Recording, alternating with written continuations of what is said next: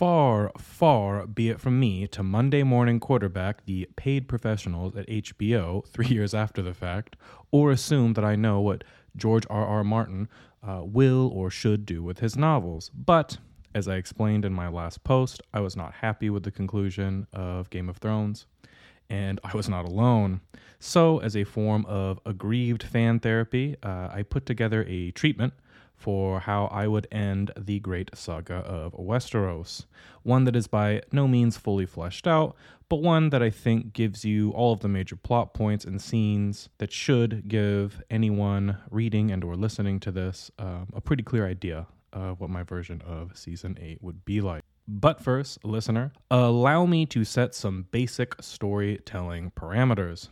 As I mentioned before, 6 episodes was simply not enough to finish this series, and in a truly ideal world, the final season would have been a full season. I'm talking 24 episodes minimum. But let's just say, for some reason, it has to be a short season, okay? The studio has demanded it. I'm going to give myself 8 episodes, 1 episode in honor of each season, I guess, to finish Game of Thrones.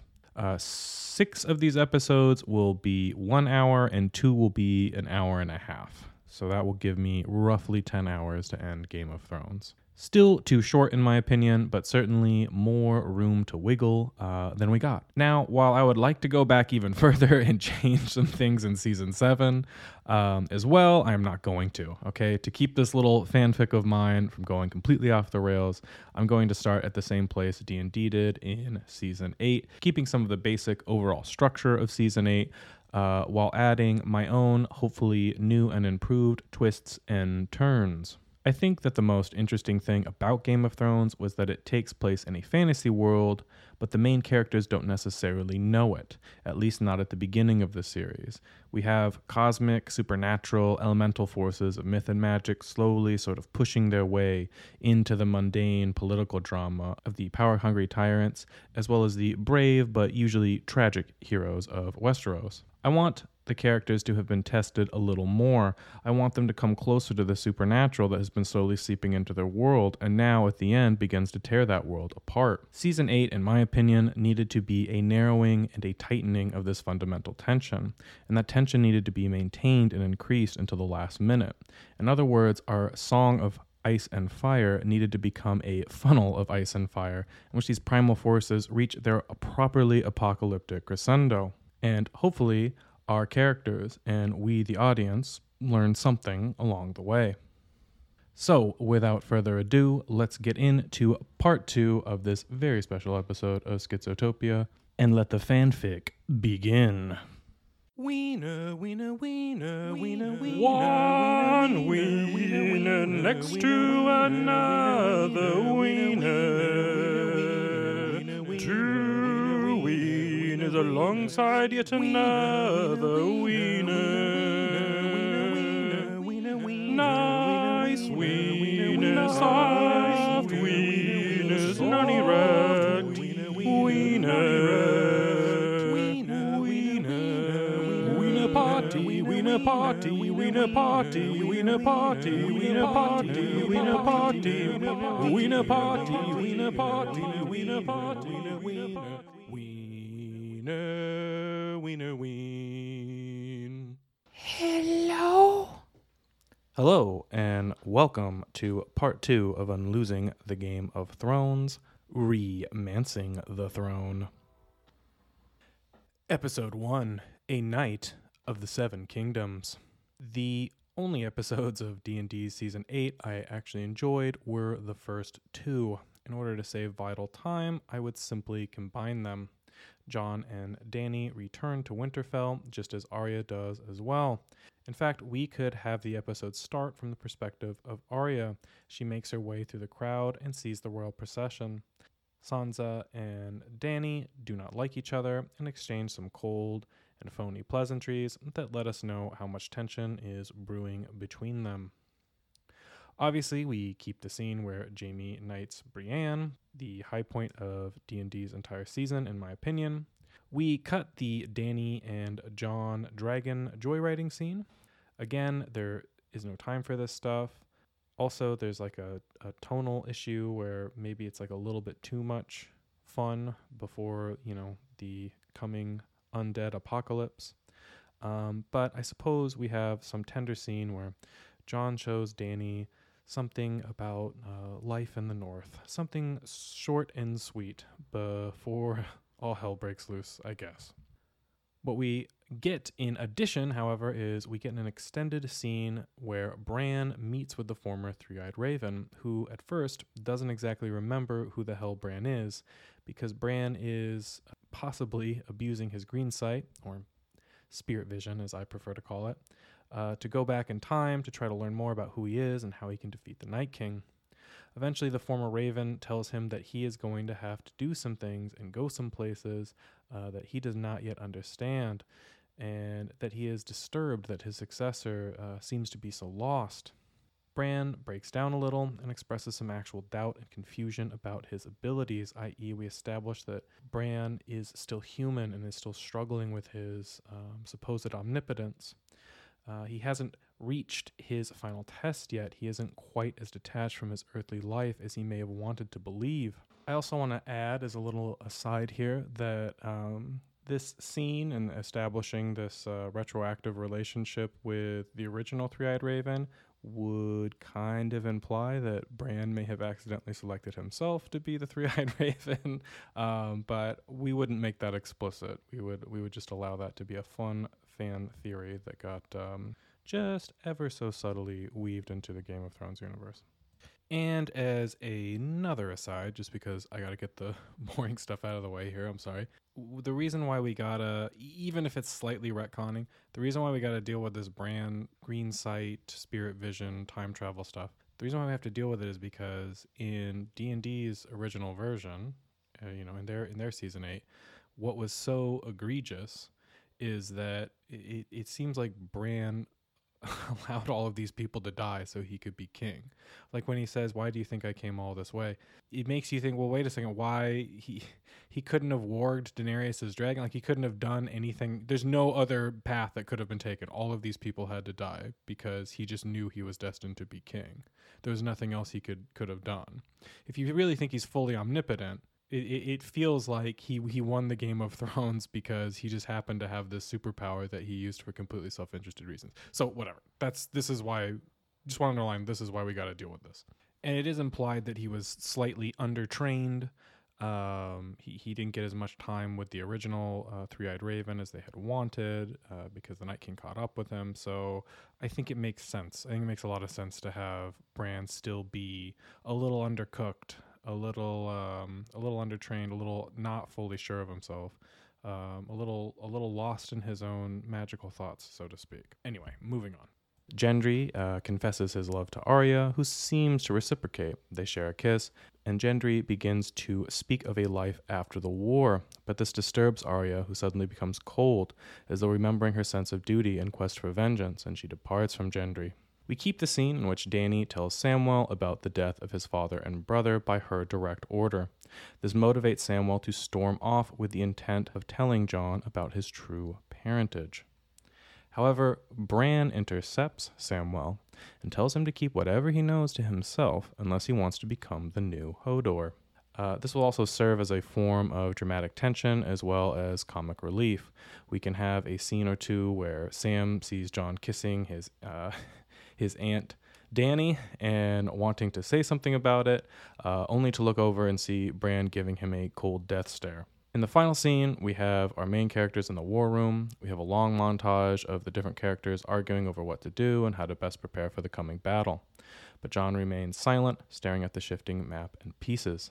Finally, Jon asks Bran what the Night King wants, and Bran tells him he wants nothing but darkness, but that he also wants Jon specifically to see that darkness. For some reason, he can't see further than that, and Bran is clearly vexed by this. The war room is silent for a while before Sansa finally demands to know what Jon plans to do. Jon looks up and says, "If the Night King wants darkness, then we're going to light the biggest fire the North has ever seen."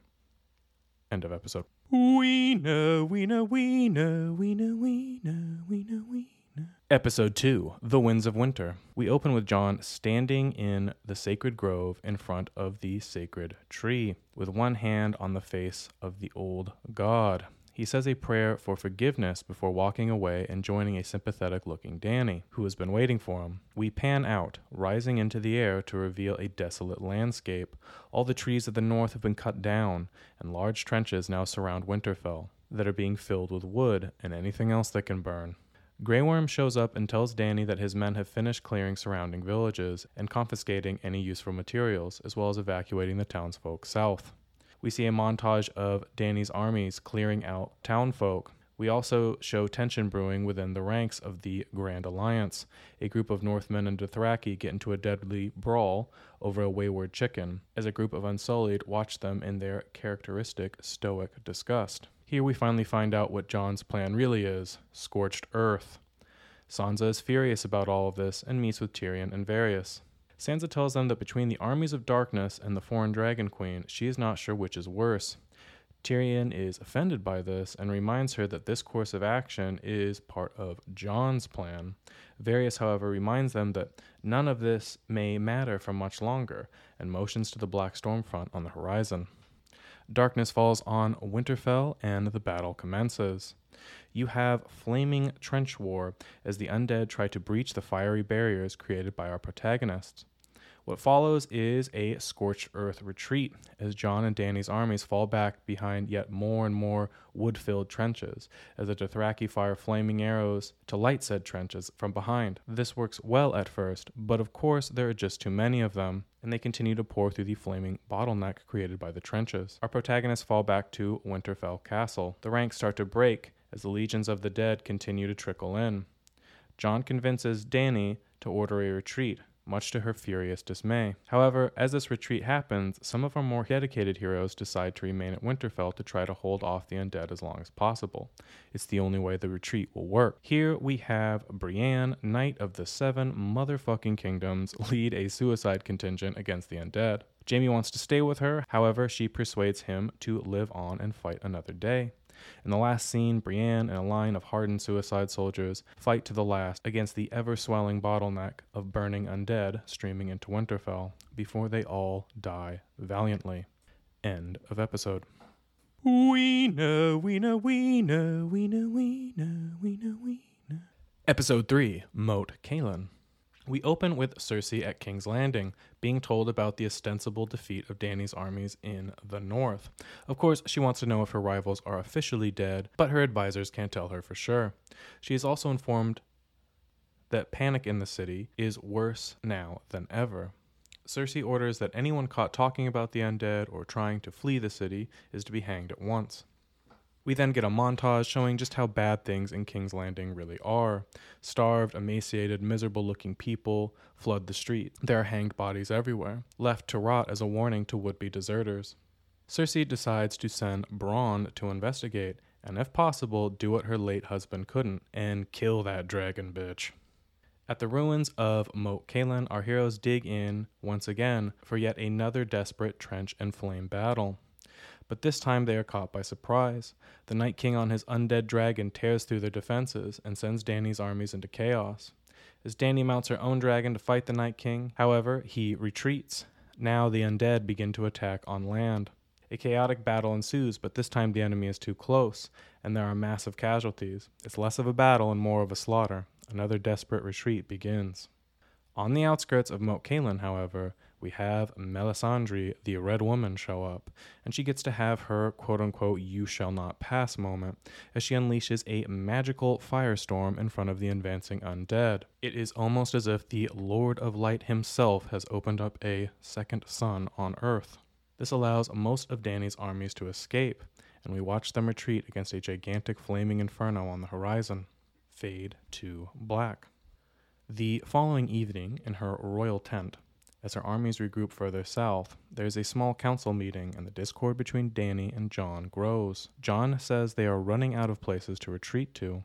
Jon then says that King's Landing will be the last redoubt against the Night King, and as such, they will have to make an alliance with Cersei, even if that means bending the knee. The council is shocked. Of course, this is unthinkable to Dany most of all. But Jon insists he did it to save his people, and why can't she? There's simply nowhere else to go, and the throne won't matter if everyone is dead. In a rage, Dany dismisses everyone and tells Jon and the rest to leave her be. In our final scene, Missandei, of course, stays behind and comforts Dany, and the two converse in a nice, sweet little scene, when suddenly an arrow strikes Dany in the arm. A second and third arrow pass by as Dany calls for help. We see Grey Worm and the Unsullied run to the rescue as a shadowy figure in the bushes flees. We cut back to Dany, who has now realized that Missandei has been struck in the chest. Missandei then slowly proceeds to die in Dany's arms. End of episode. We know. Episode 4, The Fork. Cersei is informed that the Golden Company has decided to abandon her. There is no sense in investing in a queen of Westeros, as the entire continent will soon be a frozen graveyard. For once, a Lannister doesn't have to pay their debts. On top of this, she learns that her enemies have survived yet another battle with the undead and are headed her way. After a makeshift funeral for Missandei, Tyrion gets grilled by Dany. Dany is enraged and thirsty for revenge. She says that it was a Northman's arrow that killed Missandei. She thinks maybe it was someone in her own ranks that tried to have her killed. Tyrion insists that that isn't possible and that it was clearly Cersei who was behind it one way or another. Dany agrees that is more than likely, which is why she has taken Sir Jaime prisoner. Tyrion then decides to do a little investigating on his own, and eventually he finds Bronn hiding out in the woods, disguised as a Northman. Bronn confesses that he was the one who killed Missandei, though he'd been aiming for Dany. Cersei had promised him Highgarden if he did it. Bronn tells Tyrion that Cersei has become unstable. She stays locked in the Red Keep, paranoid of her own starving subjects. Bronn expresses real grief for what he did, but Tyrion tells him that he knows a way that he might be able to redeem himself. Tyrion and Bronn free Jaime. They then have a tense private meeting with the Starks. In a very uneasy scene with the Starks and the Lannister brothers, Jon agrees that he will try his best to stay Dany's hand now that war is almost inevitable. At the very least, he can convince her to keep her dragons grounded while their troops take out the scorpion nests. Bronn and Arya are to assist Jaime in infiltrating the Red Keep and persuading Cersei to abdicate and surrender the city. Of course, Arya doesn't like this plan at all, but Jon tells her privately that she is going as insurance. If there is any chance this can end peacefully, it must. Every life saved at King's Landing is an undead they won't have to face later. Jon tells Arya to be careful before she leaves. She responds with the old question, "What do we say to death?" Jon looks at her puzzled before she finishes, "Not today." On the outskirts of camp, Jaime, Bronn, and Tyrion explain to Arya how they will use the secret passages under King's Landing to infiltrate and escape from the Red Keep. Arya thanks them for the tip before she walks away and joins the Hound, who is waiting for her, and mounts a horse next to his. She informs the trio of men that she's not interested in working with them after all, but that she hopes that they make it to Cersei before she does. Arya and the Hound slowly make their way down a fork in the road. End of episode. We know. Episode 5, The Bells. The siege of King's Landing begins. First, a sea battle. The Battle of the Greyjoys. Theon, Yara, and Davos versus Euron. With no dragons in the sky to worry about, Euron uses his scorpions mounted on his ships to rip through our heroes' lines. But it's not enough to win Euron the day. So Euron leads a suicide charge against his enemies, and it turns into a ship-to-ship melee. Euron duels with Yara and kills her, and Davos, the salty old sea dog, mans his busted ship to the bitter end, bleeding out from a large piece of wooden shrapnel that hit him in the stomach. However, he still manages to sink a couple enemy ships before he goes to his watery grave. After both are washed up on the beach, Theon finally confronts Euron. It's a savage and breathless duel, but Euron scores a critical hit. As Theon is bleeding out, Euron gloats and says that Theon was never a true Ironborn, etc., etc. But then with the last of his strength, Theon surprise slashes Euron's throat, the thing he could never do to Ramsay, thus proving that he is indeed not Reek, but Theon Greyjoy once again. They both bleed out and die in the tide, a fitting end to the Greyjoys, R.I.P. Outside of King's Landing, Dany's armies are scaling the walls and taking heavy casualties as they assault the Scorpion Nest. Jon reminds Dany that they need to take the city in one piece, and that she could not use her dragons or any force more than absolutely necessary. Dany tells Jon that she is tired of listening to a general who has, so far, brought her nothing but a string of defeats. Jon retorts that he has kept them alive to fight another day. Inside the city, Arya and the Hound see what a terrible wreck the city has become. Chaos is taking hold as Dany's armies assault the outer walls. Back outside, Dany has had enough of being grounded and wants to join in the fight. She then learns that Jaime has quote-unquote escaped in the night. It's now that Jon and Tyrion make the regrettable decision to tell her about their unsanctioned plan to get Cersei to abdicate. Just wait, Tyrion pleads, and the bells will ring and the city will fall in one piece. But in a rage, Dany flies off on one of her dragons and begins to take out enemy troops. She dodges scorpion fire as she doubles back to blow open one of the main gates of the city. Elated, she flies high into the air as her troops begin to advance. It is now that a half-burned, desperate scorpion crew is able to score a critical hit on her dragon. Dany tumbles back to earth with her beast, well behind enemy lines. Seeing this, Jorah rides off on a horse. He makes his way through the streets of King's Landing, cutting to pieces any enemy Lannister who gets in his way. On the ground, Dany is slowly surrounded by enemy troops. Her dragon, still clinging to life, is able to keep them at bay. Growling but choking on blood, the dying dragon manages to burn a few of them before finally succumbing to its wounds. Enter Jorah, who now fights off the remaining enemy troops while sustaining a couple of critical hits himself. By the time reinforcements arrive, Jorah has bled out and died. Dany, having lost another dragon and her oldest friend, is obviously devastated. Jaime and Bronn find Cersei in the Red Keep, though they have to kill some guards when they are informed that the Queen specifically doesn't want to see Jaime for some reason. After a heartfelt plea from Jaime, to the surprise of everyone, Cersei actually agrees to abdicate. Cersei, however, insists on a passage through the sewers that will lead them to safety. Jaime, Bronn, the Mountain, and Qyburn, the Maester, begin their escape. But near the passage of the sewer, they are confronted by Arya and the Hound. Jaime tells them that it's over, but of course Arya disagrees. Bronn, however, decides this is outside of his pay grade and dismisses himself in a moment of levity before the duel ensues. Yes, we get our Clegane Bowl. You know I wouldn't leave out that. The mythical battle between the Mountain and the Hound. The Mountain disregards orders to protect the Queen in order to fight his brother at long last. The Mountain crushes Qyburn's head, and the two brothers duke it out until they both die. More or less just keeping that from D&D's version. Arya and Jaime simultaneously duel before Arya is able to get a good gut stab into Jaime with Needle. However, Jaime, the old master swordsman, trips Arya and places his sword to her throat. He tells her revenge isn't worth it. It's what made his family so rotten. He then tells Arya to go bring word that the Queen has surrendered and it's time to ring the bells.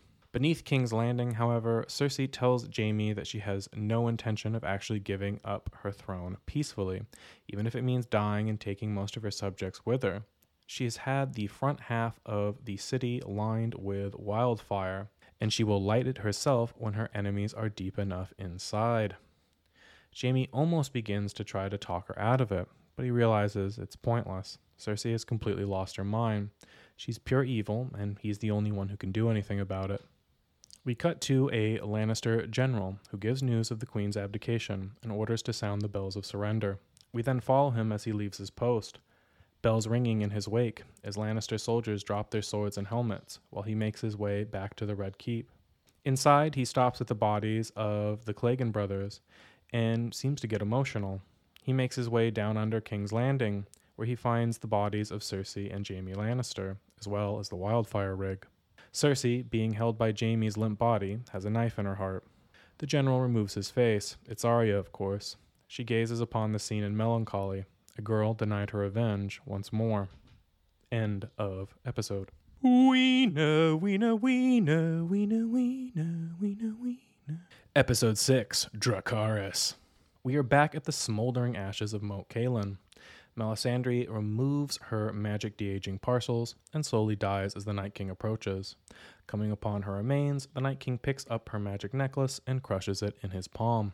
In spirit vision, Bran and the former Three-Eyed Raven converse again. We see strange, confusing things. A glorious-looking city that resembles a cross between the Hanging Gardens of Babylon and Gothic medieval castles. Bran is confused and frustrated. He wants to know how to defeat the Night King, but the voice of the former three-eyed raven simply tells Bran that the time is coming when he will know what to do, and when that time comes, he may have to cross into a world that he can never come back from. Finally, we see King's Landing in its former glory.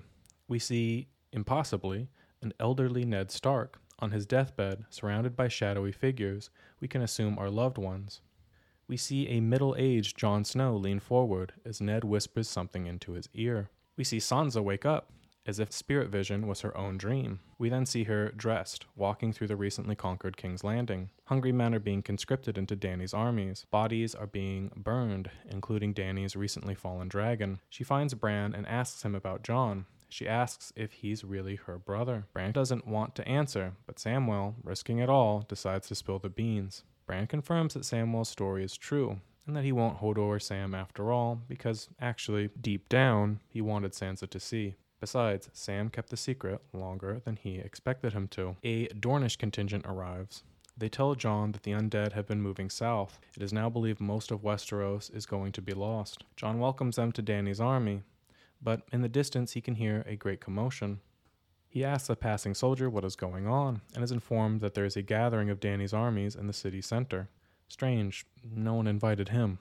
Jon makes his way to the city center, only to find that it's a public execution that is taking place. Tyrion is being sentenced to death, along with several Lannister generals. Varys tells Tyrion that it was him. He ratted him out. Someone was going to have to pay the price for Missandei's death, and that he probably should have turned Bronn in while he still had the chance. And freeing his brother did not help his case at all. Tyrion remarks that he is once again being convicted for saving King's Landing, but he hopes it was all worth it. Jon confronts Dany and asks her what she's doing. There is no time for this. These men need to be preparing the city for the undead. They need to fix the hole Dany blew in the wall. Dany doesn't even look at Jon, however. She says morale has been low, and traitors need to be punished. Besides, why not celebrate the only victory these men have had? A victory won no thanks to Jon. Tyrion is moments away from getting roasted when Sansa steps forward and falsely confesses to the attempt on Dany's life.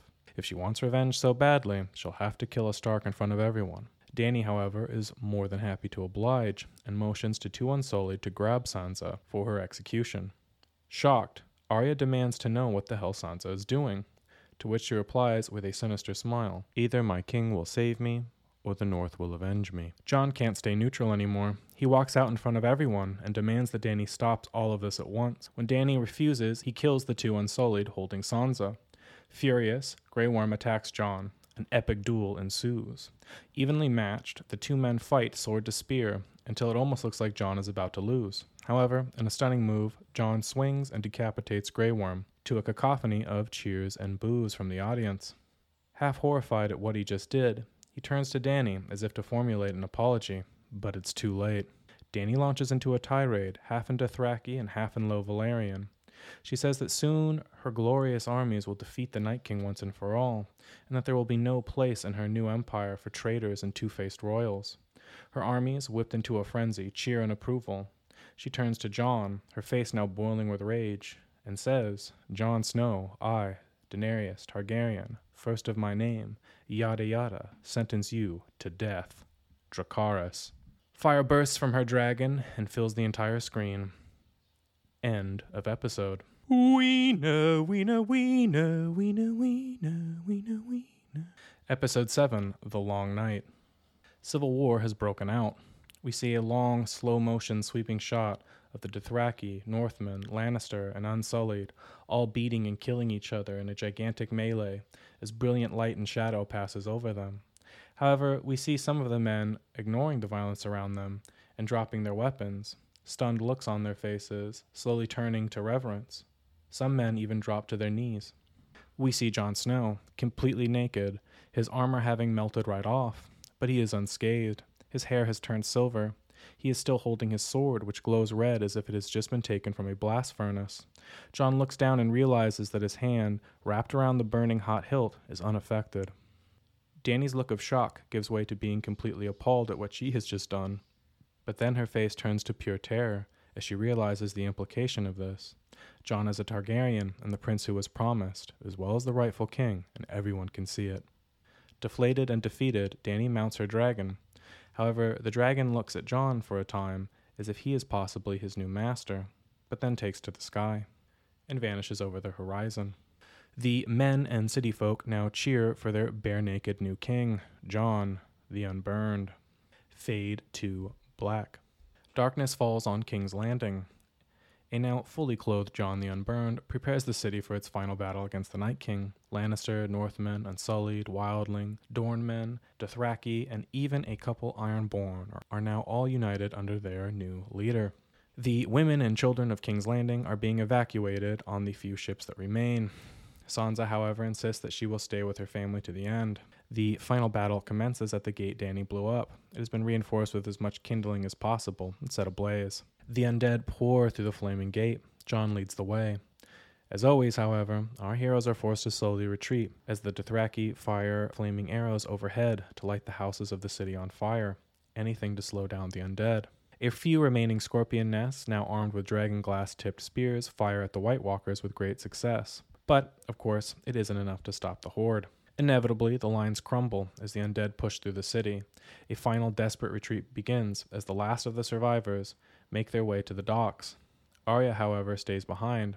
She has an idea about how to slow the undead down. Above, however, the Night King has come, riding his zombie dragon, and he begins to rain icy hell on the city's last remaining defenders. He blasts the Red Keep before diving down and decimating a precious remaining column of soldiers. He then makes his way to the civilians evacuating. Jon rushes to a scorpion nest and begins to load a spear, but the Night King spots him. The Night King makes a beeline for Jon. Jon fires but misses. The Night King dodges, without so much as a blink in his icy gaze. The Night King closes in on Jon. There is nowhere to run now. Enter Dany. She has returned flying on her dragon, and she attacks the Night King. Here's where we get all the dragon porn we ever wanted, okay? It's kaiju battle time. Ice dragon versus fire dragon. It's epic, it's awesome, but most importantly, it allows Dany to redeem herself a bit. Bronn shows up and tells Jon that with all due respect, His Majesty is a terrible shot. Jon helps Bronn load another dragon glass spear. While Dany distracts the Night King midair, Bronn fires and hits the ice dragon, taking its head clean off. The Night King falls to earth. He's fine, of course, because he's the Night King, but it is the first time we see him almost upset. Dany's surprise dragon attack restores some morale to the remnant of our heroes' armies, and they bravely charge into battle with great vigor. It is short-lived, however, as the masses of undead begin to overwhelm them. It is all but hopeless now, and our heroes are beaten back to the docks. Varys, not fast enough to escape, is killed by the undead. Arya makes her way through the city, battling or evading the occasional undead. In the sewers, she lights the wildfire main line that Cersei had set up. Arya flees as the flame burns down and makes her way back to the Red Keep, but the undead are starting to make their way in. She jumps out a window only to fall into a hornet's nest of undead below. She screams as they start to tear into her flesh. Jon tells Bronn that it's time for them to make their way to the docks, but Bronn waves him goodbye and continues to man the dragon glass scorpion.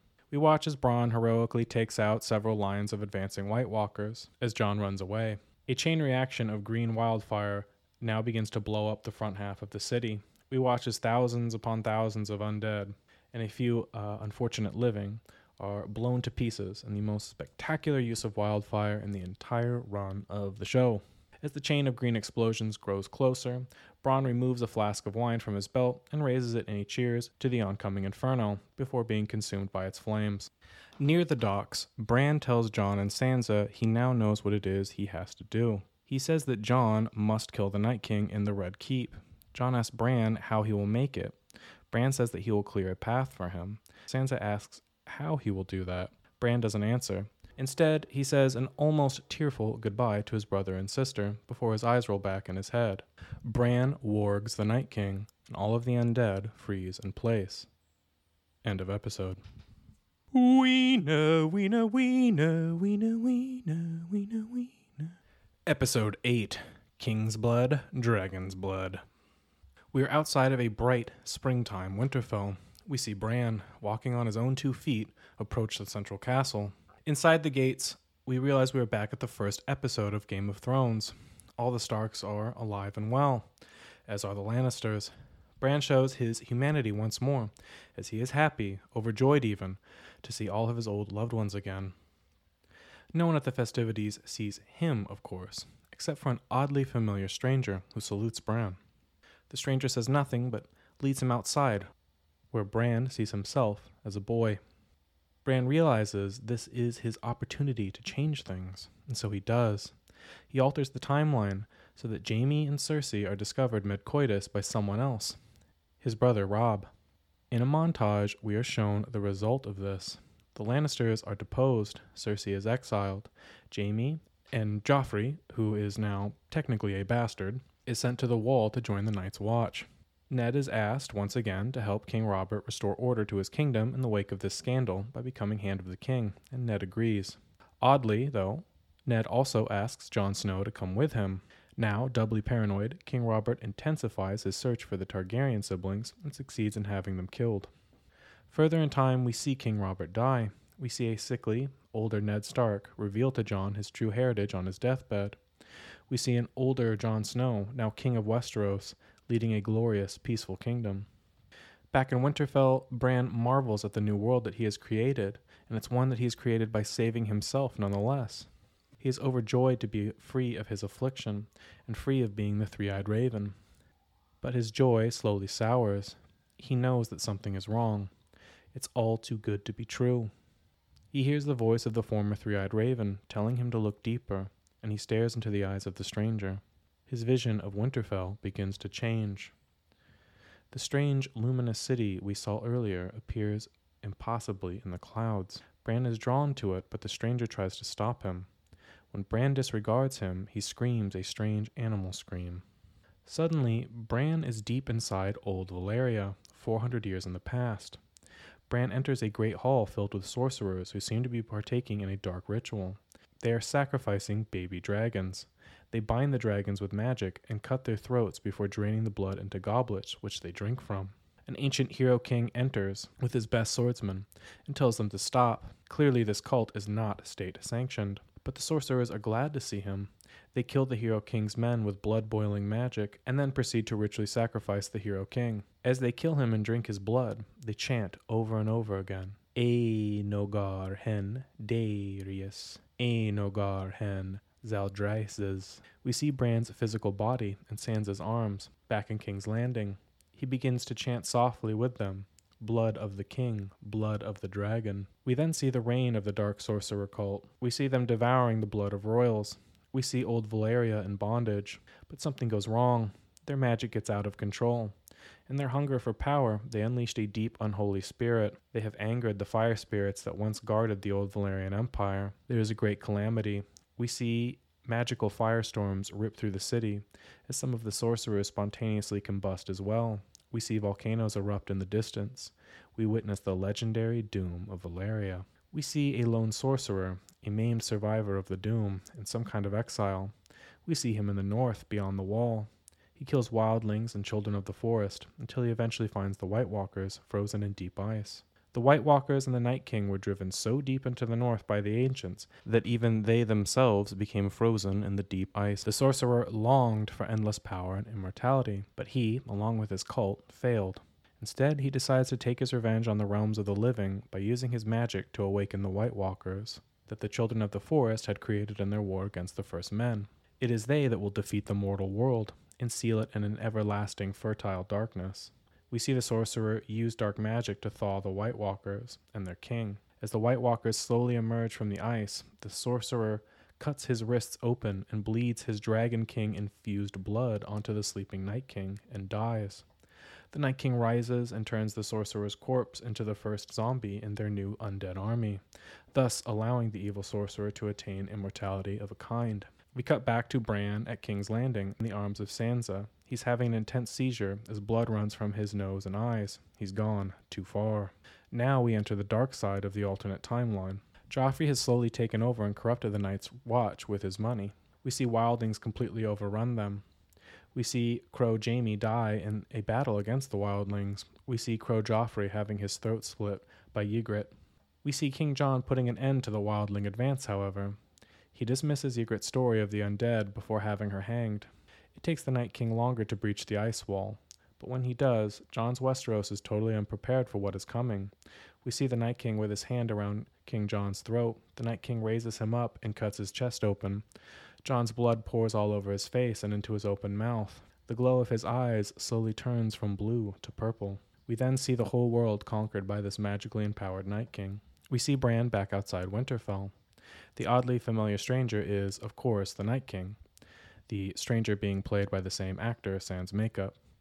Bran realizes that this has all been a great temptation, and further, a terrible trap.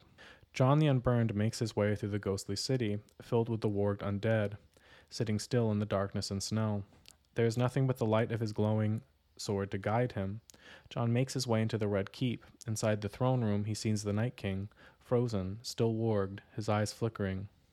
Jon runs past all the warged undead in the throne room, his sword raised to slay the evil one at last. Back at sunny Winterfell, Bran climbs the tower where Jaime and Cersei are, and beckons to his younger self to follow him. The original timeline restored, Bran unwargs and wakes up. Bran is terrified and looks half dead. Inside the throne room, a mock royal court of the undead has been assembled. Now unwarged, the zombified bodies of Varys, Jaime, Cersei, and others stand side by side with White Walkers. A little zombie girl holding a crowned, decapitated head brings the Night King his icy new adornment. He removes the crown and places it on his head with reverence and bows to Jon before sitting down on the Iron Throne. Outside, the undead have resumed their killing of the city's last defenders. The docks begin to be swarmed. City folk begin to dive into the icy water to escape.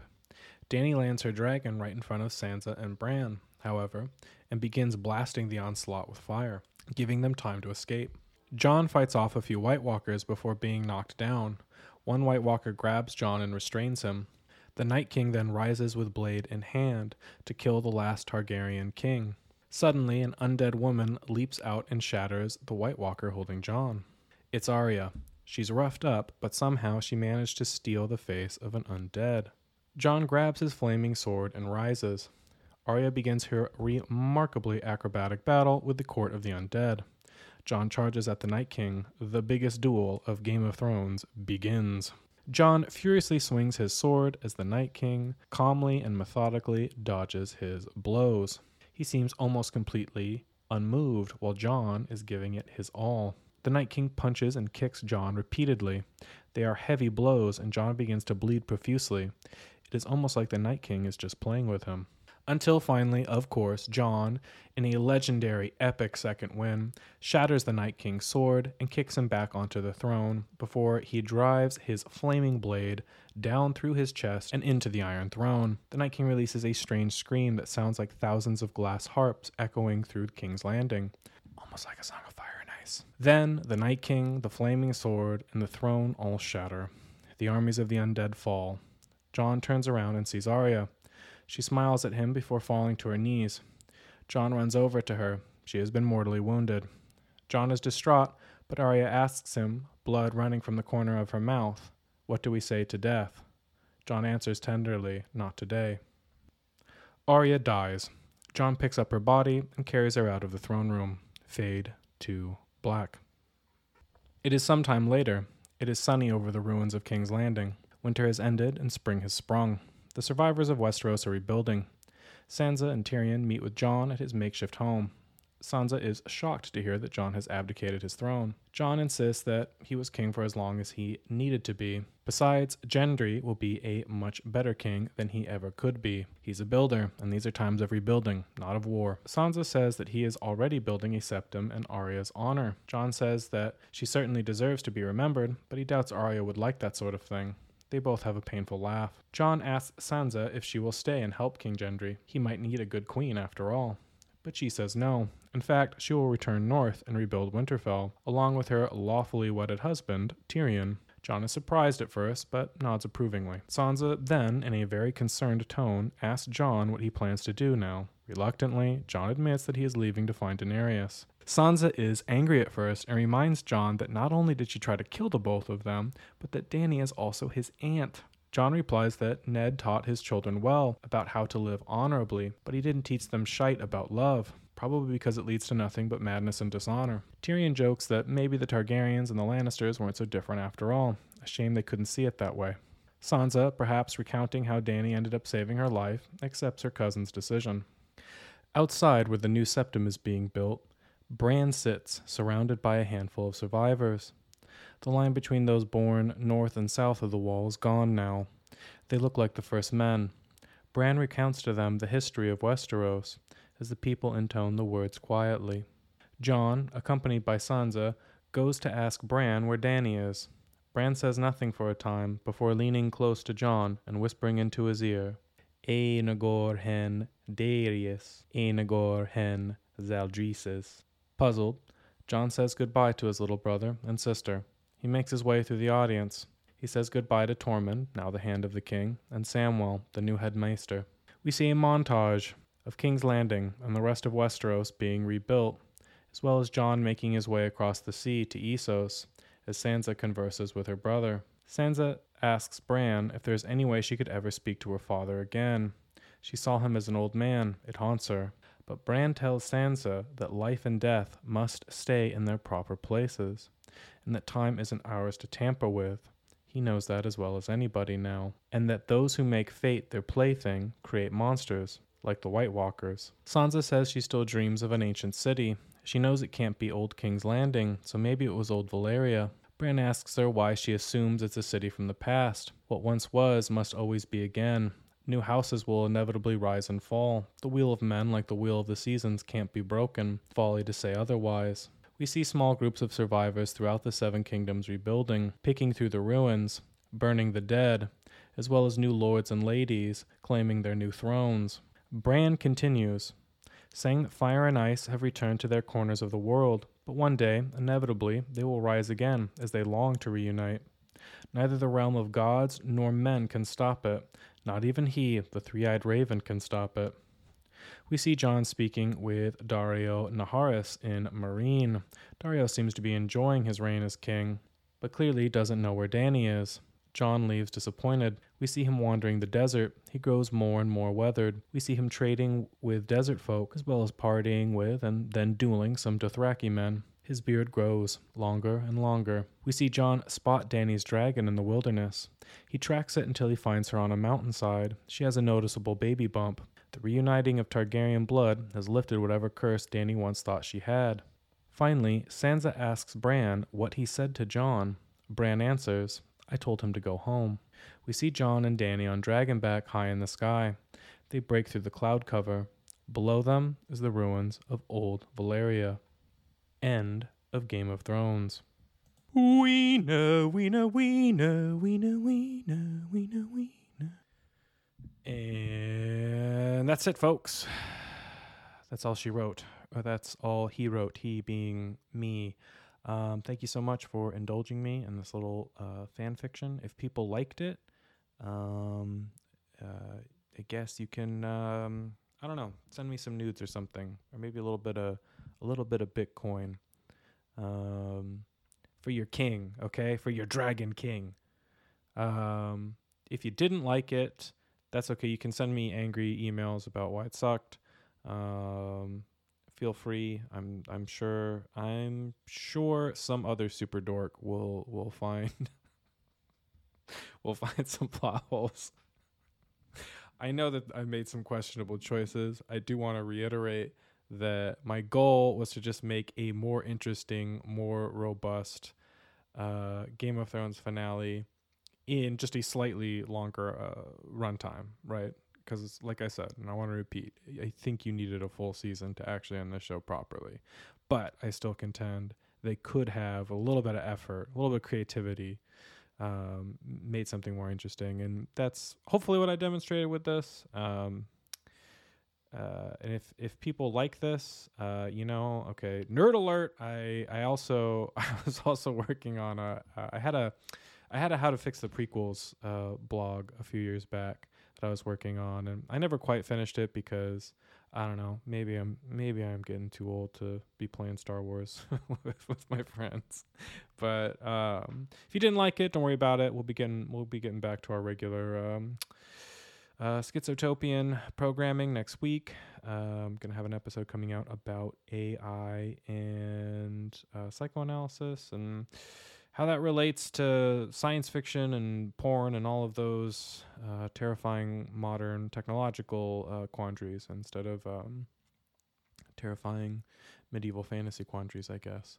In any case, thank you guys so much and have a nice weekend. Wiener, wiener, wiener, wiener, wiener. One wiener next to another wiener. Two wieners alongside yet another wiener. Nice wiener, soft wieners, nunny wrecked wiener.